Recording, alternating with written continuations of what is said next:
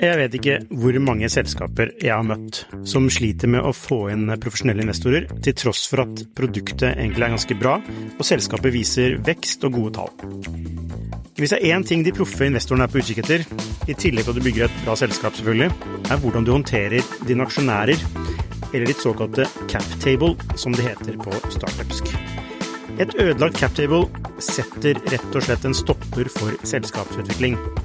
Unlisted.ai gjør det mulig for selskaper å håndtere aksje- og opsjonsprogrammer, aksjeeierboken, captable og det meste av rettigheter inn mot aksjene i selskapet på ett sted. Prøv Unlisted.ai sin gratisversjon i dag.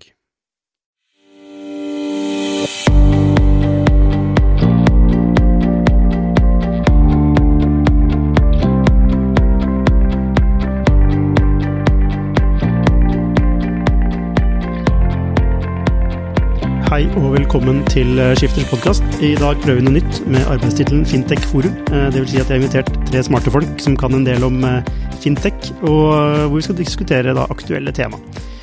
Så da kan jeg begynne med å ønske deg velkommen, Inger Blekeli Spiten, som er konsernsjef for personmarked i DNB. Velkommen. Takk.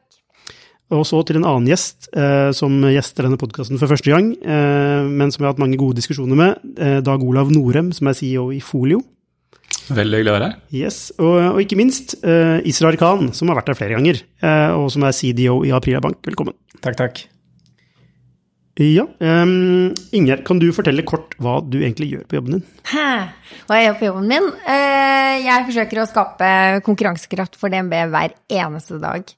Det vil si at vi må beholde posisjonen vår som Norges aller største bank, i tillegg til at vi er nødt til å gjøre de grepene som er helt ekstremt viktige for at vi også skal forbli Norges største og mest lønnsomme bank til om 5 år. Hva er det aller viktigste? Hvis det er en ting som du må gjøre hver dag som er utrolig viktig, hva er det? Det er å snakke med lederne mine. Ja. Gjøre dem gode? Og se på dagsbalansen. Ja. Hva er det for noe? Dagsbalansen, det sier hvor mye utlån og innskudd vi har. Ok, så det er det som er sånn det må være i balanse til enhver tid, er det som er greia? Nei, og vi kan ikke styre en bank som DNB fra dag til dag. Nei, så det er uke til uke. Så men du spurte hva jeg gjorde hver dag. Ja. Da ser jeg på dagsbalansen på morgenen, og så ser jeg på hva som har skjedd i mediene, som er viktig. Og så jobber jeg med de viktigste strategiske prioriteringene som vi har satt opp for oss. Men hva er en god dagsbalanse egentlig? Er det sånn overvekt av det ene eller andre, eller er det perfekt balanse? Det er vekst på begge områder. Ok, skjønner. Yes, Israr, hva er det du driver med i Aprila Bank? Jeg er sånn håpløs gründer, så jeg har jo titelen som CDO og CTO i Aprila.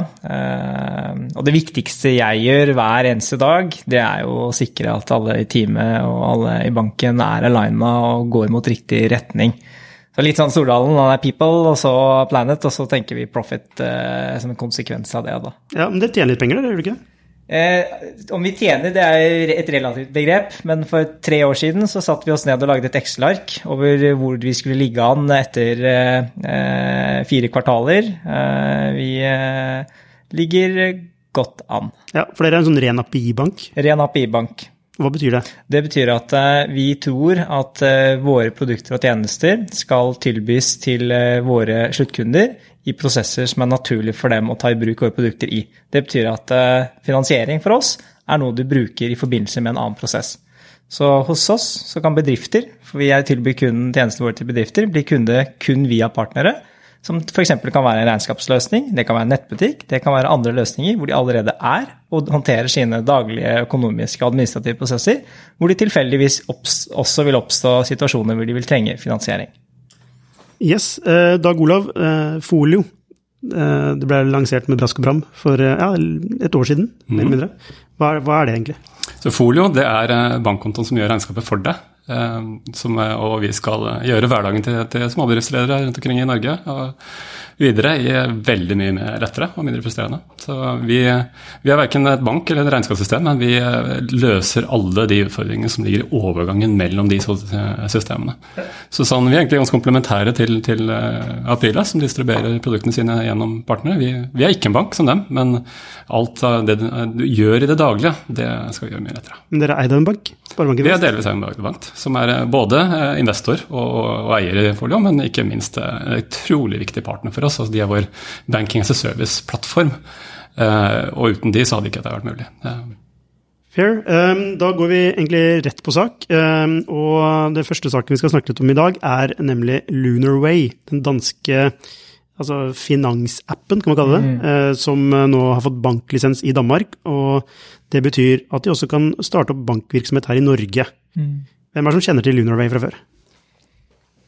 Alle her. Alle her, ja. Men litt som Inge sa før vi startet, hvor mange andre det som egentlig kjenner til Lunarway? Det et godt spørsmål. Ja, jeg ble litt overrasket når de lanserte i Norge i går. For jeg fikk mitt norske Lunarway-konto-kort for et halvt år siden, så de har jo så vidt snekket inn på markedet. Jeg har sett de har jobbet med å bygge opp markedsteam og lyst ut de stillingene, men det at de fått bankkonsesjon var en stor nyhet, og det virker som de kommer å opprette kontor eller i hvert fall registrere virksomhet i Norge, det er også nytt. Så det betyr at de satser, og det veldig tydelig kommunikasjon deres i forhold til de siste finansieringsrundene nå, at de veldig klare på at de skal bli den skandinaviske aktøren. Dette markedet, Skandinavia og eventuelt Norden, og fokusere på de reglene, behovene som her da. Og en forskjell for meg, nå synes jeg jo de føyer seg i rekken av, kall det neobanker, eller kortbaserte banker som har etablert seg. Du har jo Revolut, Number 26, og du har Monzo og den gjengen, og så får du nå også Lunarway.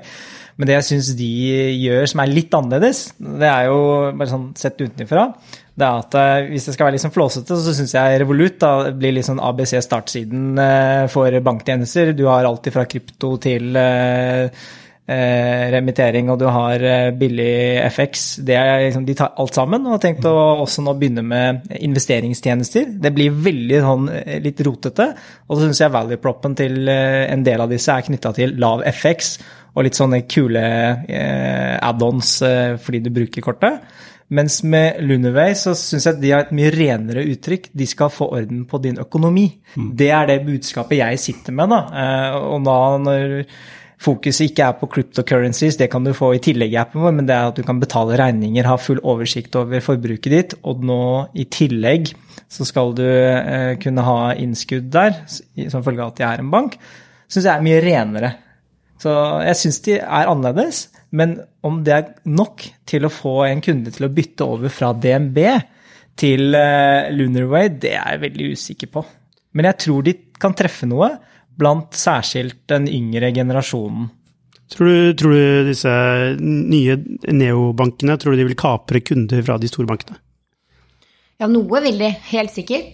Og det som Israel sier, at vi har jo sett en del av de komme, og spesielt Revolut gikk jo ut her i skifter veldig, veldig bold, og sa at nå han skulle sørge for bankdøden, opplevde jeg nesten. Det et halvt år siden eller et år siden eller noe sånt nå. Så det klart at vi kommer helt sikkert til å merke nisjeaktørene, og så det spørsmålet hvem av de som lykkes.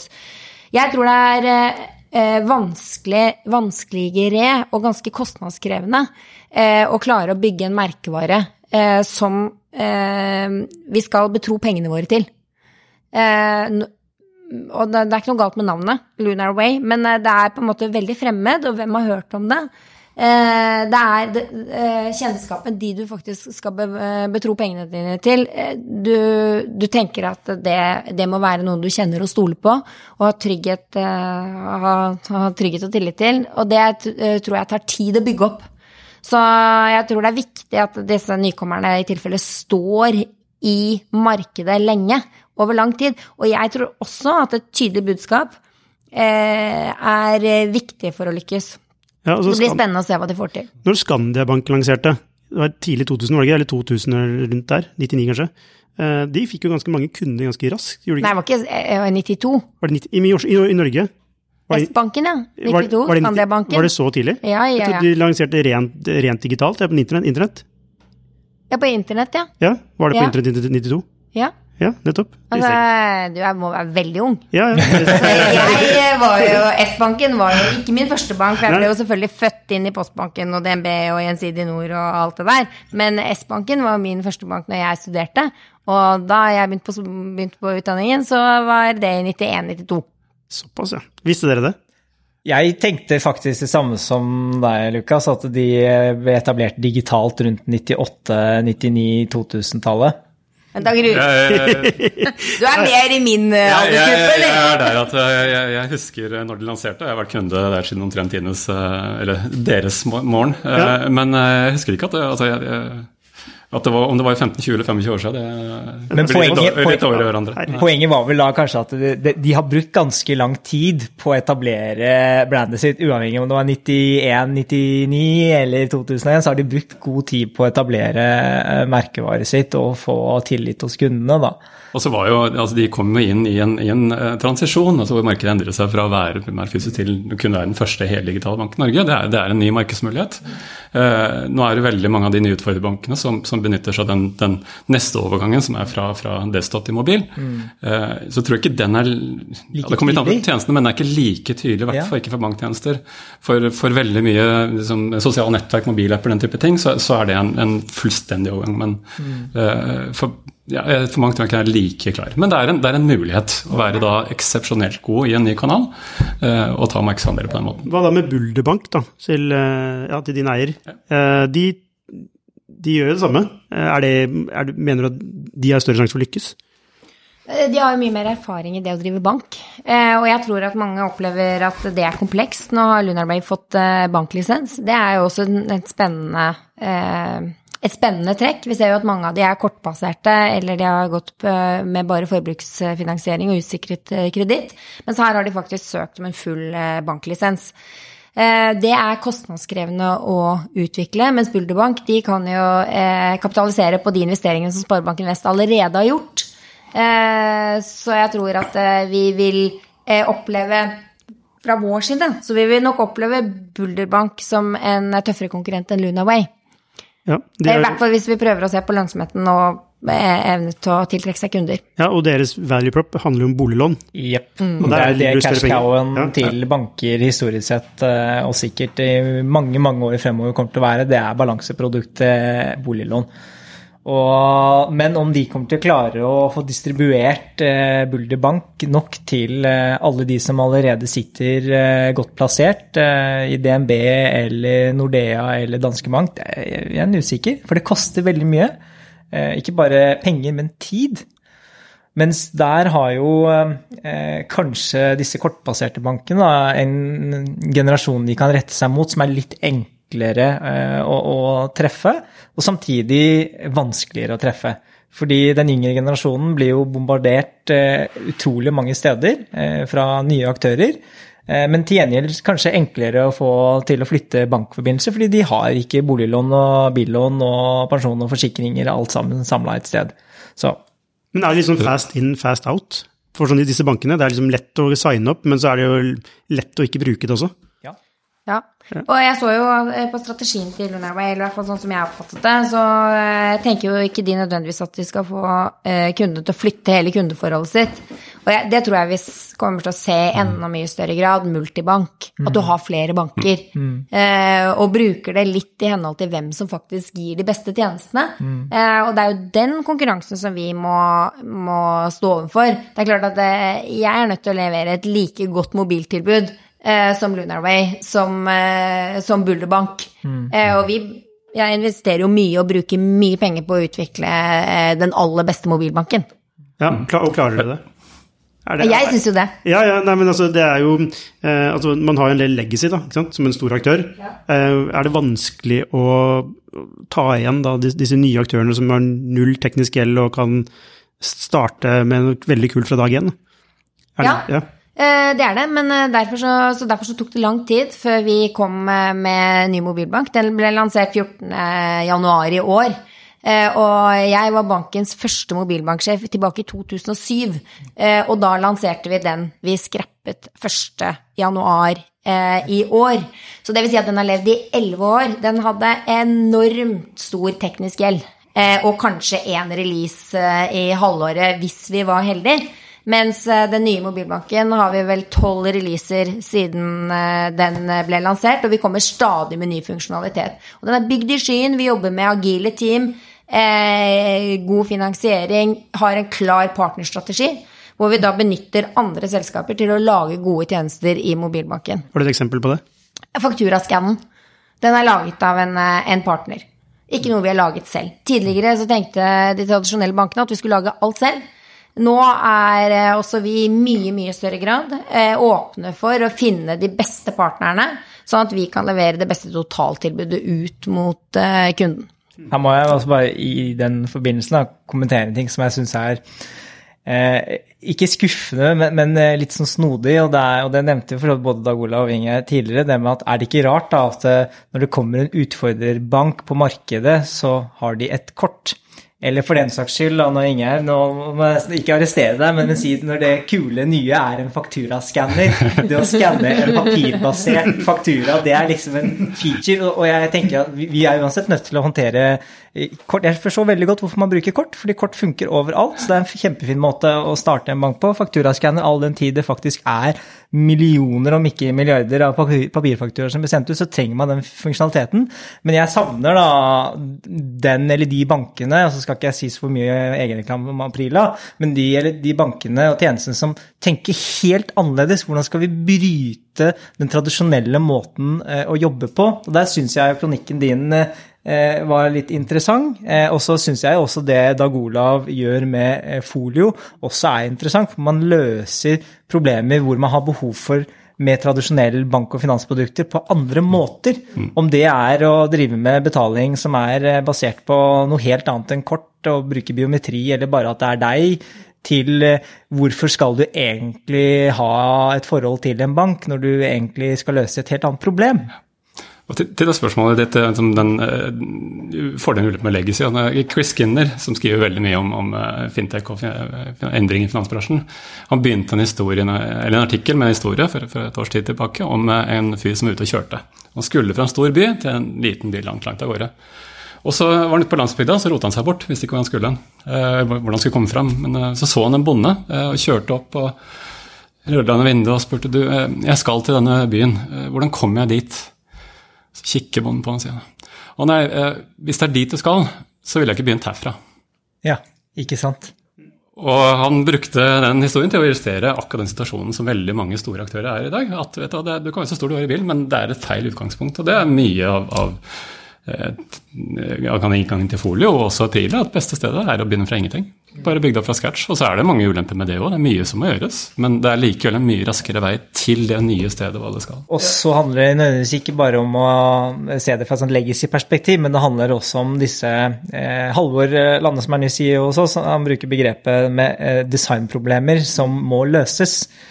Og det å tenke helt annerledes, ikke bare fra et legacy-teknologiperspektiv, men også problemløsning og kundeopplevelsesperspektiv ekstremt viktig, og det synes jeg ingen av de neobankene som jeg opplever popper opp egentlig gjør på en god måte. Nei, altså, jeg helt enig med deg, for de kaller seg jo banker. På en måte. Altså, de framer seg som noe som eksisterer i dag, i stedet for å heller kanskje frame seg i en spesifikk kundereise, hvor man også kan betale eller gjøre disse tingene, men det ingen som har lyst til å betale for betalingens skyld. Altså, det ikke et mål i seg selv, det? Nei. Nei, du enig? Ja, absolutt ikke, og jeg tror i fremtidens betaling, den har vi så vidt sett konturene av, fordi at det det som jeg helt enig med dere, altså det kundeopplevelse, og det å kunne være til stede der kundene faktisk trenger å bruke banktjenester. Vi nødt til å være inn i fremtiden da, ikke bare digitalisere eksisterende. Vi må gjøre det også, vi må gjøre det også faktisk, fordi at det tar, vi snakket om S-banken i sted, det tar innmari lang tid å begynne å bruke nye tjenester. Altså Vipps et eksempel hvor det gikk veldig fort, men de innmari få. Ellers så tar det enormt lang tid før du faktisk får hele det norske folk over på mobil for å bruke banktjenester. Vi ikke der ennå. Det et godt poeng det med balansen. Altså vil jeg bare skyte inn de tankene som jeg skulle ønske disse neobankene, og så vel som etablerte banker kommer med, det jo hvorfor har vi i det hele tatt betaling som et konsept? Hvorfor trenger man i det hele tatt et boliglån for å eie et hus? Hvordan kan man vri om på disse forretningsmodellene og gjøre ting på en helt annen måte? Og det ikke ting som vil endre seg, for dette dype dype tråder inn i samfunnet og etablerte måter å gjøre på, som vil ta, om ikke 50-75 år å endre. Men må man endre det? Kan man ikke bare endre interfacet, på en måte? Og så kan selskapets oppgave være å nettopp koble disse to tingene, da, hvis dere forstår hva jeg mener. Ja, hvis vi tar det du var inne på med posisjoneringen, hvis vi ser på Folio som eksempel, vi tenker jo inn på det der, og jeg sa bankkontoen som gjør regnskapet for deg. De viktige ordene i den posisjoneringen, det gjør regnskapet. Det ikke bankkonto. Nei, ikke sant? Det gjør regnskapet. Det vi tror vi løser er punching, det frustrasjon, det angst, det har ingenting med betaling å gjøre. Det bare et virkemiddel for å løse de andre problemene. Derfor det ikke bare gjør regnskapet for deg. Ja. Punktum.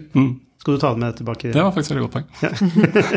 Ja, nei, altså det jo veldig spennende, dette spacet her, og personlig så tror jeg at man vil i større grad se brands som har en direkte kobling til en målgruppe, tilby tjenester som da blant annet inkluderer banktjenester for å løse de problemene som kundene har da. Så det jo brands som blir den største utfordringen til de tradisjonelle banktjenestene. Enighet eller uenighet?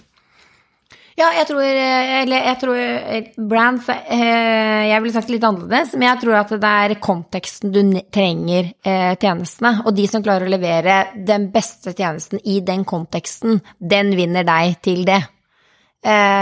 Og vi ser det jo i dag på netthandel. Altså den som klarer å levere den beste og enkleste betalingen når du skal kjøpe noe og handle noe på nett, den bruker du. Men neobankene, Lunarway, har vi troa eller ikke? Hva tror vi? Helt ærlig, hva tror du kommer til å slå an? De skal ha 400 000 kunder i løpet av et par år. Jeg tror de kommer til å lykkes med innenfor et gitt segment, men jeg klarer ikke helt å se at de kommer til å bli en veldig stor vinnerbank i Norge. I hvert fall ikke med det de tilbyr i dag. Nei, jeg tror det litt kjernen av det tilbudet i dag, når du ser på både Revolut og Lunarway. Jeg tror kanskje Lunarway kan gjøre det litt bedre i Norge enn det Revolut gjorde, men det likevel langt for å på en måte ta en dominerende på en sterk posisjon. Men det store spørsmålet med disse her egentlig ikke hva de klarer med det de har i dag, men det utviklingstakten. Hvis man på over 5 års horisont har en raskere utviklingstakt og et større marked og større cash å operere fra, så plutselig om 5 år kan du si at de gjør all verdens av ting som norske banker da ikke klarer å henge med på, at man ikke har skalafordelene. Ja. Så det jo det store veddemålet med disse her. Og vet ikke. Ingjerd, hva mener du? Jeg tror 400 000 ambisiøst. Så tror jeg de nødt til å finne en nisje, hvor de da best, og hvor det da eventuelt 400 000 som nettopp elsker denne nisjen. Jeg forstod på Revolut nå at de har et veldig godt verdiforslag når det gjelder valuta. Så bruk av kortet deres i utlandet. Jeg også jo som alle som sitter her, vi tester mye. Jeg også har selvfølgelig testet Revolut. Men så gadd jeg ikke mer, for det ble noe med bruken, og det ble sånn and so, egentlig. Og så måtte jeg drive og oppdatere så mye greier. Det en sånn skikkelig hassle. Nå har vi Brexit, og nå må du oppdatere og sånn, og da faller jeg.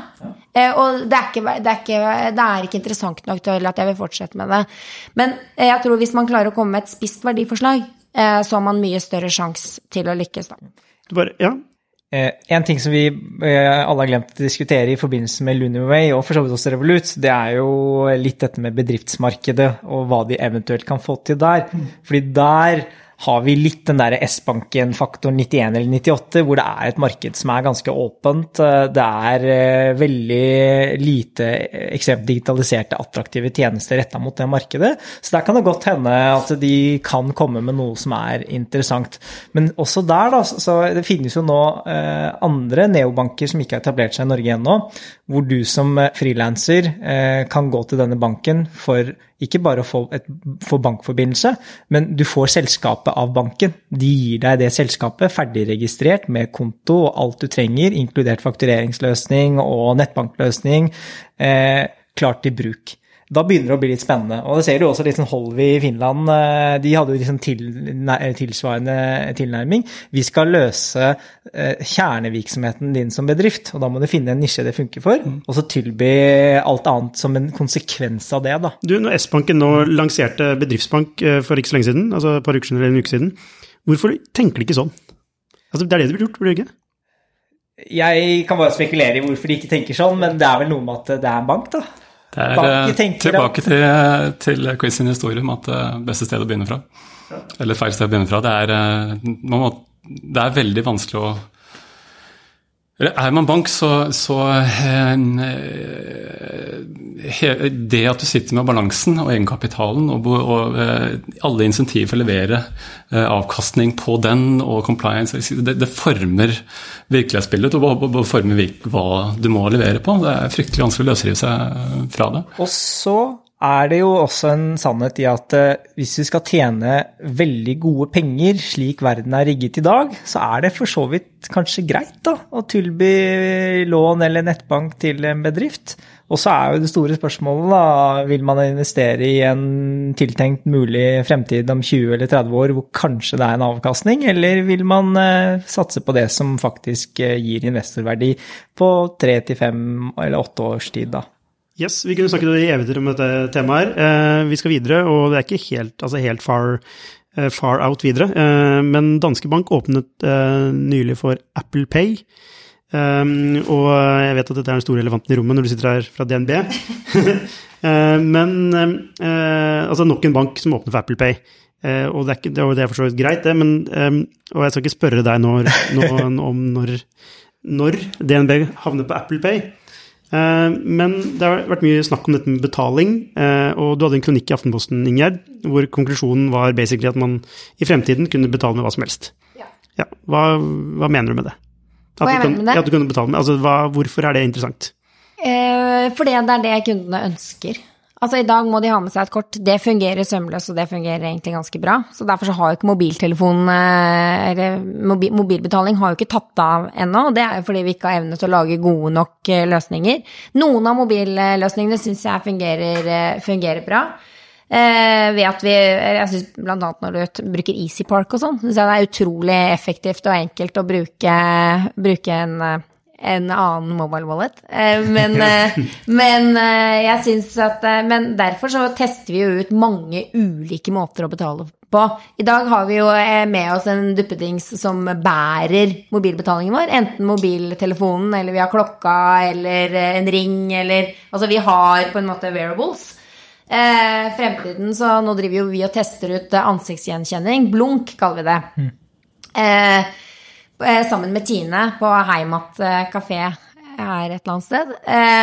Og det klart at vi blir gjenkjent nå på mobilen, vi blir gjenkjent på PC-en vår ved hjelp av scanning av ansikt eller øyne, og det enda sikrere og tryggere. Og det klart at det god funksjonalitet som jeg tenker at vi treffer kundene da. En liten kommentar på, jeg helt enig med det jeg sier om at kundene ønsker å betale med hva som helst, men enda mer ønsker kundene å ikke ha et forhold til betaling. Det litt det vi må klare å oppnå, og der synes jeg også, Kristoffer Hernes har sikkert stjålet fra noen andre, men fantastisk bra utsagn, og det kan du huske sist gang du betalte for Uberen din, eller kan du huske sist gang du betalte for å kjøre rundt på Lime eller Voi sparkesykkelen din? Nei, fordi det bare noe som skjer.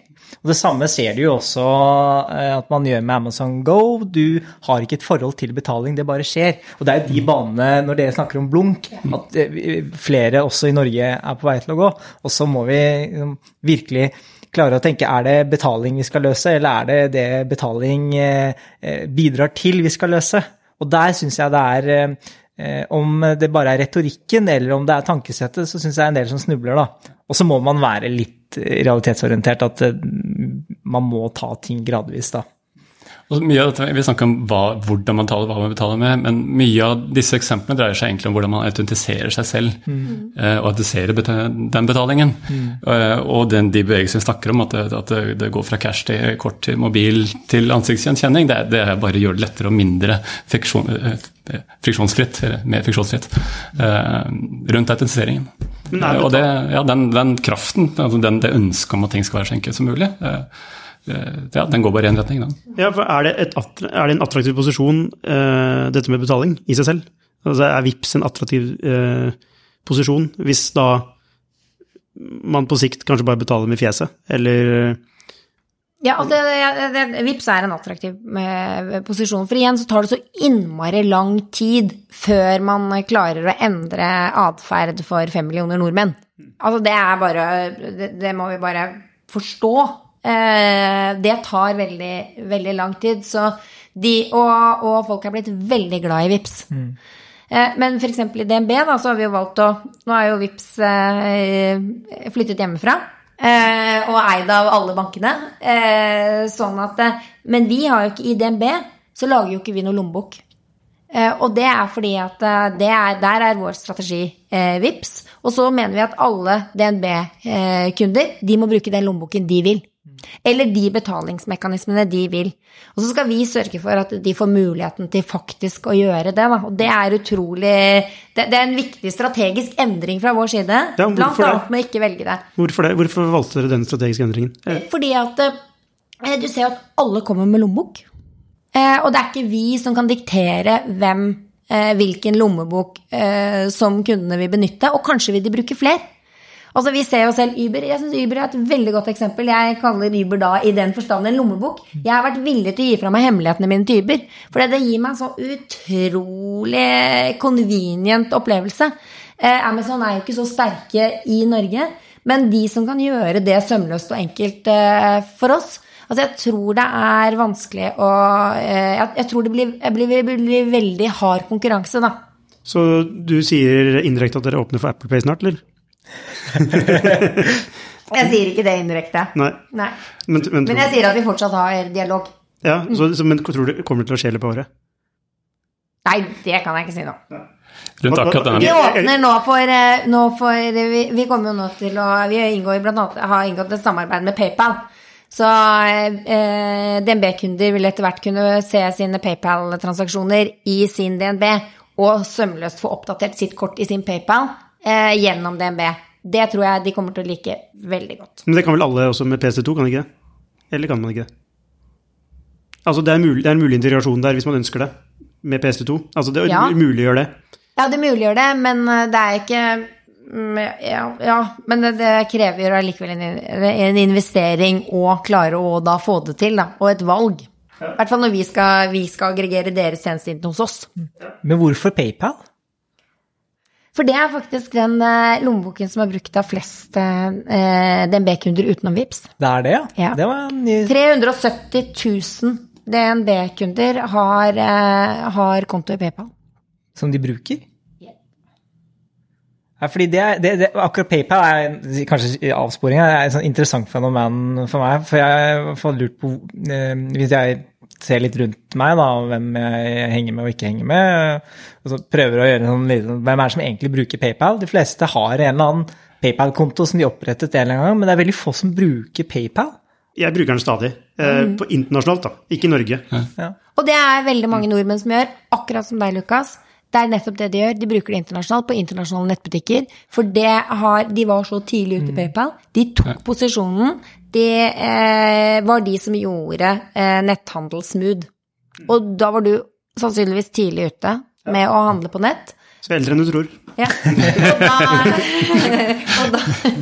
og da ønsker man å beholde den relasjonen, for det fungerer så bra. Hvorfor i all verden skal du bytte da? Nei, jeg har ikke det planer om å bytte. Det fungerer så bra. Det som problemstillingen med Apple Pay jo at i øyeblikket du legger inn kortet, så flytter du, først så dra et norsk bankkort i butikken, så flytter du betalingen fra BankAksept over på Visa. Og Visa tar mye bedre betalt. Du hadde et veldig bra intervju med Jan-Erik Kjerpeseth i Sparebanken Vest, som sitter i styret i Vipps for et års tid siden, og han forklarte veldig godt altså de samfunnskonsekvensene. Hvis hele Norge flytter over, så blir til syvende og sist alle butikkpriser 1-2% høyere. Og jeg forstår dette her. Men, det sympatisk tillegg. Det ikke helt riktig da. Det ikke helt riktig du sier, fordi man kan, altså, du har jo muligheter for å kunne bruke altså, bankakseptdelen, hvis man kan kalle det, til å gjennomføre en betaling. Du må ikke bruke Visa-delen. Ja, men ikke på Apple Pay. Ikke på Apple Pay. Altså, har det ikke noe som heter Interact? Men de ikke interessert i å integrere seg med nasjonale schemes, som vi har i Norge, som vi har i Danmark. De kjører på de internasjonale schemesene, som Visa og Mastercard, og at de kommer til å integrere med det norske, effektive, billige betalingssystemet, det tror jeg å drømme. Ja. Men ta akkurat ferdig at jeg forstår det tekniske og forretningsmessige av det. Jeg er veldig sympatisk det argumentet. Jeg er enig i det. Men likevel, personlig, når jeg står i butikken, hvis jeg kan trykke på klokka og bare legge den på, så gjør jeg det likevel. Altså den kraften i at convenience er så stor. Selv om det irriterer meg selv hver gang jeg gjør det, men jeg gjør det likevel. For det er for lett. Jeg har ikke ingen Apple-devicer, men jeg har Google eller Android, og så bruker jeg da Google Pay, eller GPay, eller hva det heter. Det får du hos oss. Ja, jeg vet, det får man hos dere. Og er det samme opplegg der? Altså, koster det butikken mer hvis jeg bruker det? Ja. Ok, så da er ikke det noe argument egentlig for å ikke ha Apple Pay? Nei. Nei, ok, nettopp. Så bare for å forstå det. Og så er det jo også noe som er en interessant utvikling, da, at BankAxept har jo historisk sett vært billigere, og det er fortsatt billigere nå, men nå er det jo en del signaler som kan indikere at det avviket mellom BankAxept-transaksjonsavgiften og Visa-transaksjonsavgiften begynner å nærme seg.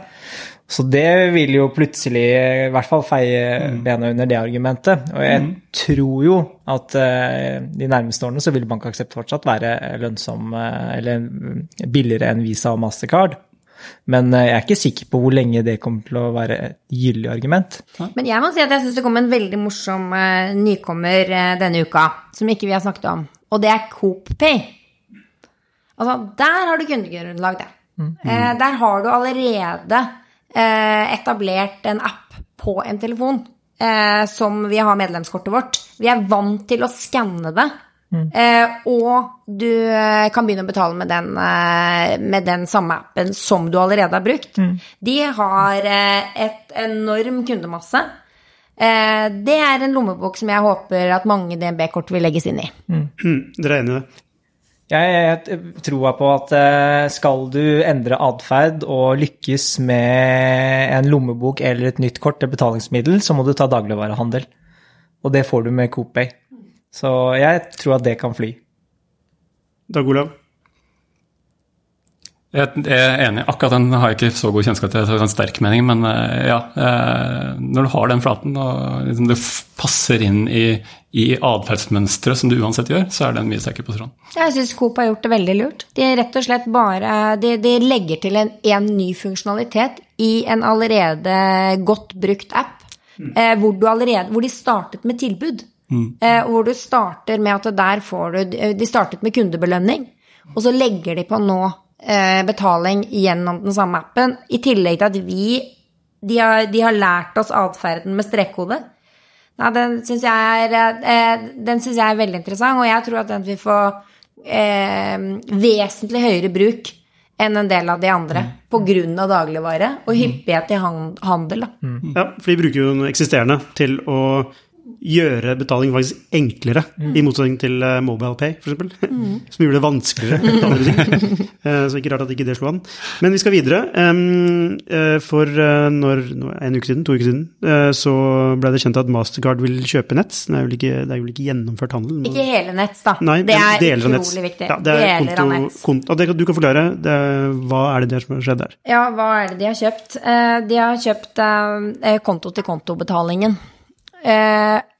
Og hvis jeg ikke tar feil, hvis jeg ikke husker feil, det kan være jeg husker feil, så tror jeg de betalte 28 milliarder for den delen. Og det betyr jo at de ser på det som enormt strategisk viktig.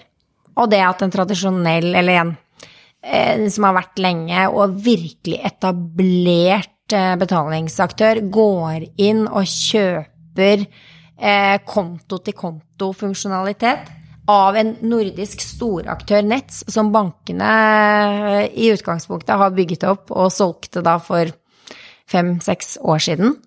Og at det har fått en så stor verdiøkning og ses på som så verdifullt, det er spennende. Vil det ha noen konsekvenser for Nets, tror du? Altså, når det nå er eid av Mastercard, altså vil Mastercard få en eller annen makt her som... Det er ikke Nets, de skiller ut. Så Nets blir ikke eid av Mastercard. Ja, jeg beklager. Jeg mente da, altså den delen da, i Nets som da Mastercard har kjøpt. Hva vil skje? Jeg tror at det vil styrke styrke Mastercard sin posisjon i alle steder hvor det gjennomføres betalinger, særskilt på nett, hvor de en merchant, eller de har en card scheme som tilgjengelig i nesten alle nettbutikker som du kjenner til. Og før dette argumentet med at Mastercard når du betaler med det, høye transaksjonsavgifter for nettbutikker, folk vil kanskje heller betale med Vipps, eller det forstått kanskje enda dyrere, men betale med andre løsninger, så kan du nå faktisk gjøre konto-til-konto-clearing. Og det enormt sterkt verdiforslag, rett og slett. Og så har man jo tidligere diskutert hvem kommer til å bli den virkelige vinneren av PSD2. Bankene tenker jo veldig ofte at det vi som kommer til å bli vinnerne, for da kan vi gjøre veldig mye spennende, men jeg tror det egentlig kommer til å bli disse nettbutikkene og de som posisjonerer seg for å kunne tilby da konto-til-konto informasjon og betalinger, og da synes jeg Mastercard eller Visa for den saks skyld da, perfekt posisjonert da, for å bli det. Og det klarer Mastercard nå teoretisk sett å gjøre med Nets carve-outen. Tilbake til, apropos det vi snakket om i sted med Visas avgifter og så videre. Det en anerkjennelse av at den forretningsmodellen døende? Jeg vet ikke, men jeg tror at det anerkjennelse av det du egentlig sa, Israel, at vi ser at de nærmer seg de nasjonale skimene, nærmer seg jo Visa Mastercard, og handelsaktørene velger og prefererer billigere alternativer, sånn at man må ha flere ben å stå på. Så tror jeg fortsatt at regulerte schemes noe man vil preferere en god stund til, da. Men det veldig interessant at Mastercard nå går inn på et område hvor som de egentlig har motarbeidet tidligere. Altså det har jo vært den store trusselen mot den forretningsmodellen som de har satset på, så det jo veldig modig oppkjøp, og veldig fremtidsrettet, tenker jeg. Hva tenker Visa nå? Enden på Visa? Du må nesten spørre Visa. Ja, men hva tenker vi da? Om hva Visa tenker? Jeg skal ærlig innrømme at jeg ikke har reflektert veldig mye over hva Visa har tenkt, altså. Men ok, siden du stilte spørsmålet, hypotese, jeg ville antatt at de, om ikke de allerede har begynt å posisjonere seg, tenkt hvordan kan vi få til konto også. Og det kan medføre at det kanskje blir noen interessante oppkjøp for tilsvarende aktører fra Visa sin side. Jeg tror de satte kaffen i halsen. Hva tror du det betyr for P27-samarbeidet og Norges deltakelse? Altså, nå må du forklare hva det for noe. Det tror jeg de på andre siden av bordet kan enda bedre enn meg. For Nets var vel valgt som leverandør der, var det ikke? Ja, vi nå i DNB, vi sa jo at vi ikke skulle med i P27. Så det jo altså sånn som jeg har forstått det, så det en nordisk konto-til-konto clearing i Norden, og spesielt for store bedriftstransaksjoner, for å gjøre det mye mer effektivt på tvers av landegrensene. Jeg tror det kommer til å ha betydning for det. Men hvordan, altså dette så nytt for oss, ikke sant? Det skjedde forrige uke, så det blir spekulasjoner. Jeg tror mange jobber med å på en måte forstå rasjonale, forstå planene Mastercard har med dette, forstå hvilke posisjoner vi faktisk skal ta, og også selvfølgelig høre hva Visa tenker. Var det et strategisk smart move av Mastercard? Det I hvert fall modig. Ingen tør å si noe. Om det var tiden vil jo vise, men det som jeg synes var et interessant spørsmål i det du stilte der, det jo egentlig om de gjorde det fordi de måtte, fordi de ser at her vi ikke I stand til å fortsette å konkurrere, eller om de gjorde det fordi de ville, det vet jeg ikke. Jeg synes det et interessant spørsmål. Hva tror du da? Jeg tror de gjorde det fordi de måtte. Og dermed så det også et ekstremt strategisk viktig kjøp. Det noe som også prisen indikerer, og at de I det hele tatt gjør dette. Så mulig de så en burning platform her, og var nødt til å agere på det. Men jeg vet ikke. Men det ikke utrolig gøy med sånne ting? Altså, de faktisk går all in og tar en så sterk posisjon ved å kjøpe seg inn i et nytt område. Jeg elsker sånne strategiske beslutninger som fører til det. Så vi litt på fremfor å si om det var lurt eller ikke, det får vi se over tid, men det spennende, det tøft, det handlekraftig, og det gode tegn for organisasjonen. Men så må man også skyte inn da, når det to så etablerte organisasjoner som nå skal jobbe sammen, og her sitter vi og tenker at de kommer til å klare å samarbeide ekstremt godt og skape nye forretningsmodeller. Det jo et veldig ubesvart spørsmål om man vil klare å kapitalisere på dette, eller om de bare kommer til å fortsette minimalt med synergier. Da. Og det det som jeg synes vanskelig i det hele. Nå det eneste eksempelet jeg vet om som virkelig har klart å få til dette på en god måte, det DNB. Når dere har kjøpt opp og sammenslått banker og faktisk klart å skape synergier ut av det på noe som jeg oppfatter som ekstremt kort tid, men om Mastercard og Nets vil få til det, og få til dette at du kan bruke Mastercard konto til konto på tvers av landegrenser i løpet av de neste 12 månedene eller 24 månedene. Og det jo fryktelig mye arbeid, og så et annet side av det spørsmålet hva kommer til å stoppe opp fordi man jobber på dette? Ja, da skal vi runde av, men helt til slutt så vil jeg bare at du forteller en liten fun fact, Ingjerd, for du sa det før sending om din rolle i et norsk oppstartsselskap. Ja. Ja, det var en gledens dag i dag, når Poyo-transaksjonen ble fullført, hvor Poyo da ble en del av Kahoot. Og jeg var med og jobbet med Poyo i 36 måneder, da vi lanserte i Norge, og det var en veldig morsom reise. Hardt arbeid å jobbe med oppstart, men veldig gøy. Så du ikke bare banksjef, men du også serial investor? Ikke serial. One time, men det Poyo har og hadde da de har tilnærmet seg læring på en helt annen måte, og leseopplæring på en helt annen måte enn å ta utgangspunkt i å oversette det tradisjonelle digitalt. Så jeg tenker at det også en god oppsummering av hva vi har snakket om her i dag, at du må tenke helt utradisjonelt, du må tilnærme deg behovet for å lære å lese, og så må du se hvilken teknologi du har for å faktisk løse det, og det det Daniel Sen har gjort med Poyo, og det utrolig gøy at han har lykkes så godt. Ingjerd, Israr og Dag Olav, tusen hjertelig takk for at du kunne komme. Jeg har blitt litt smartere, og det det som målet med denne podcasten, så tusen takk. Tusen takk. Takk skal du ha.